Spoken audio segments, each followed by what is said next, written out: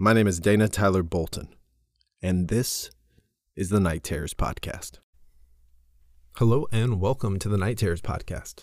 I'm your host and narrator, Dana Tyler Bolton. As we get closer to the final day of spooky October, Spooktober, if you will, I think about some of the real-world things that cause me and my blood to tremble. One thing I remember in particular as a child, and to this day still puts me on edge, is knocking from a place I don't know is coming from. This loud, jarring noise, seemingly out of nowhere, is terrifying, but even worse, as a child, I remember we had an issue at one of our first houses of someone knocking on the window in the middle of the night. And to this day, I still wake up at times thinking someone's banging on my door, trying to come in and get me.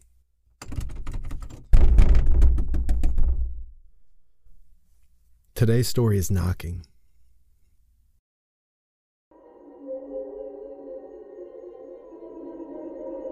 It started when I was 6 years old. I was in school. It was the middle of a reading lesson, and I needed to pee badly. At that age, actually, a fair few kids still wet themselves, and I always got paranoid about embarrassing myself in public like that. I stuck my hand up and told Mrs. Zebby that I needed to use the bathroom. After the usual speech about how I should have gone at break, she gave me the key to the disabled access toilet. It was the closest one to my classroom. It was in the middle of 5th period, and the corridors were empty and seemed cavernous to me. I was a short, scrawny thing back then. I sometimes had trouble with doors, especially unlocking them, and I fumbled for a good minute or two trying to get the blasted thing open. Anyway, as I sat on my porcelain throne, there came a knocking at the door. "Someone's in here," I called, disgruntled at this disturbance. There came a pause. Then the knocking resumed. The knocking slowed and a voice replied, "Let me in. I need to come inside." The speaker's tone was thin and reedy. An adult I didn't recognize. I may have been 6, but I also had a fairly good understanding of bathroom etiquette. Mainly that you didn't let more than one person into an area only slightly larger than a cupboard. "Go away!" The knocking intensified again, until it was a frantic drumbeat, just a few feet from me and out of sight. I heard the voice shouting something, growing more and more desperate. "Let me in! Just open the door, please!" I was terrified by that point. The hammering and the yelling was so loud, and yet nobody had come to investigate it. Eventually, my teacher came to find me, angry because I had been gone almost half an hour. When I refused to open the door to let her in, she got a spare key from the receptionist and then took me to the headmaster's office and called my parents. I was suspended for the rest of the week. I never told anybody what happened.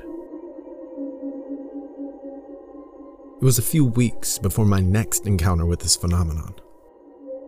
I had just celebrated my 7th birthday, and my family were having a barbecue in my honor. It was a gloriously sunny day, but as soon as we'd set everything up in the allotments behind our house, the coal refused to light. My dad asked me to go and get some fire starters from the shed in the front garden. It was pretty cramped inside, and I wouldn't fit all the way, so I just opened it up, stood on tiptoes to reach the shelf holding my objective, then shut the door. As I turned away, a frantic knocking hit the other side of the door. "Open up, I need to come through." This voice was not the one I'd heard a month before. It was deeper, more brooding and angry. I said nothing and hurried away. I had no idea what was happening, but it frightened me. As I walked away, there came a final thump, like a fist being slammed against wood, and I heard his voice again. "Open up! I need to come through. You little bastard, I'll rip your fucking teeth out. Let me through." I ran back to my party and spent the rest of the day glancing over my shoulder. As you might have guessed by now, there were a lot of these voices. I count at least 30. Every month or so I used to get them, pleading to be let through doors. Almost always it would be immediately after I shut the door behind me, as though these strange entities had been following me. I never told anyone, but to be honest, I kinda just got used to it. It always made me jump, and some of the voices would make me feel uneasy, but I knew that I was safe, so long as I did not open the door. Some of the voices I got used to the extent that I even named them. There was one which always used to appear at my front door at home. We have frosted glass, and I could see a silhouette of an average-sized man wearing a cap of some kind. He never spoke, but occasionally would push envelopes containing blank pieces of paper through the letterbox. I called him the postman. He was one of the more unsettling ones. If I tried to speak to him, he would look up sharply, then begin knocking. I generally left the postman alone. 20 years on, and I have retained as much normality as possible. I have plenty of friends, and I even have an on and off again relationship with a girl I met last year. It's not bad for a guy who wakes up in the middle of the night and listens intently to noises you can't hear on the other side of the door. Yeah, my buddies think I'm strange and kooky, but they put up with it. They're all great. I miss them. You see, things have started to get strange. Well, stranger than usual, I suppose. 3 weeks ago, I awoke sweating and crying, though I do not know why. My dream had been, from what I recall, fairly normal, when a huge shadow had abruptly fallen over everything. Literally, the second I opened my eyes, there came the knocking at my bedroom door. Not just normal knocking, though. This was truly frantic. "Who goes there?" I yelled. "Please, help us," it replied.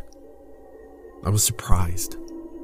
It was the sadistic, angry voice that I remember from my father's shed on my 7th birthday. But it seemed genuinely sincere. There was a pained tone to it, as though the speaker was grievously wounded. I actually found myself pulling back the sheets to get up, but I hesitated. I had never before been tempted to open the door. I suppose as a child, I had so rigorously drummed into my head the idea that whatever lay beyond was evil, that it was just common sense. To be quite honest, I came very close to letting the thing into my room that morning. I held out in the end. It got worse. Just 2 days later, I was in my local corner shop. I just paid for a bottle of milk and a newspaper when a great force slammed against the shop door. Simultaneously, a voice began screaming, a long, keening squeal of pain. I whirled to face the door, but there were so many flyers plastered over the glass that I could only just make out the shape of a woman on the other side, slapping her palms against the window. The shopkeeper stared at me as though I were crazy. In the end, I asked if he had a bathroom I could use, murmured some half-thought-out excuse, and hid there for 10 minutes until the screaming stopped. There were 4 more incidents between then and now. A mixture of screams and tearful begging. The postman stopped by yesterday too. He knocked, politely, before sliding his usual letter through the letterbox. Then another. Then another. A total of 10 plain brown envelopes. The postman waited for a few minutes, knocking occasionally, and then he left me alone. Each letter contained a sheet of A4 paper, but somebody had taken a black pen to the pages, scribbling and shading them with such vigor that there were large tears around the center and the edges were frayed. I shoved them back into their envelope and tried to put it from my mind. Earlier, my bedroom door shook violently. It wasn't a scream or howl or roar that I heard, though. It was just crying. Dozens and dozens of voices sobbing quietly. Another blow struck my door. Plaster flaked from the walls and twirled to the carpet. Still, no pleas or bargaining, just sobbing. I jumped up from my chair. A hairline crack split the frame of the door in one corner. My phone began to ring and I heard a sharp rapping at the glass of my window behind the curtains. I tried answering the phone, but it was simply yet more voices crying.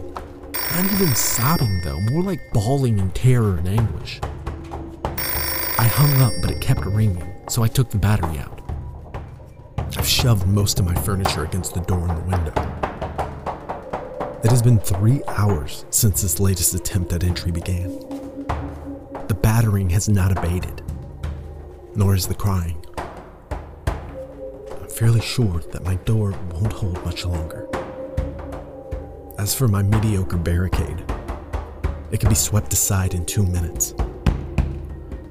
I find myself faced with the very real possibility of death, so I'm writing this memoir of sorts, just in case something does happen. What do they want? Do they even want to hurt me? They seemed fearless, even malicious before. What would have driven them to this? Maybe I should open the door. Maybe I should let them in. Silence fell. I realized that even the crying had ceased. For a whole minute, I sat there. Then I got up and hurried to my door, eager to escape this claustrophobic situation. Perhaps I'd go outside, where I could be far away from any doors and from that damn knocking. I pulled away my barricade and turned the handle. Locked. Kneeling, I peered through the keyhole. Beyond my bedroom door was not the corridor that I remembered, but another room. Some kind of library or classroom, I think. It seemed unoccupied but for one kid, sitting and reading with his back to me. I banged on the door. Hey kid, let me out, okay? He glanced over his shoulder. Yeah, over here. Could you open the door, please? I can't. I'm in detention. I'm not supposed to talk to anyone. Go away. He turned from me. Confused and exasperated, I began to stand up. A loud bang shattered the silence once more. I realized it sounded like a fist being pounded against glass. My window! I heard it again. But this was not the frantic knocking of somebody wanting to get inside. This was not even an attempt to break in. Whatever was beyond the curtain and glass knew I was inside. It knew I was frightened in the most predatory and sadistic way possible. It wanted me to be afraid. I turned back to the door and began hammering on it frantically. Hey, let me in, okay? I really need you to open the door.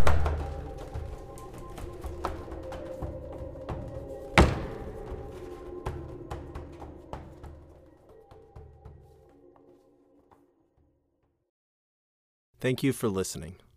All stories are produced with a Creative Commons license or with written permission from the author. These stories are not meant to be reproduced in audio, written, or any other form of media. If you haven't yet, go and subscribe and review at nightterrorspodcast.com or wherever you find your podcast. You can find us on Twitter, Instagram, and through our email, which is listed in the show notes. Thank you.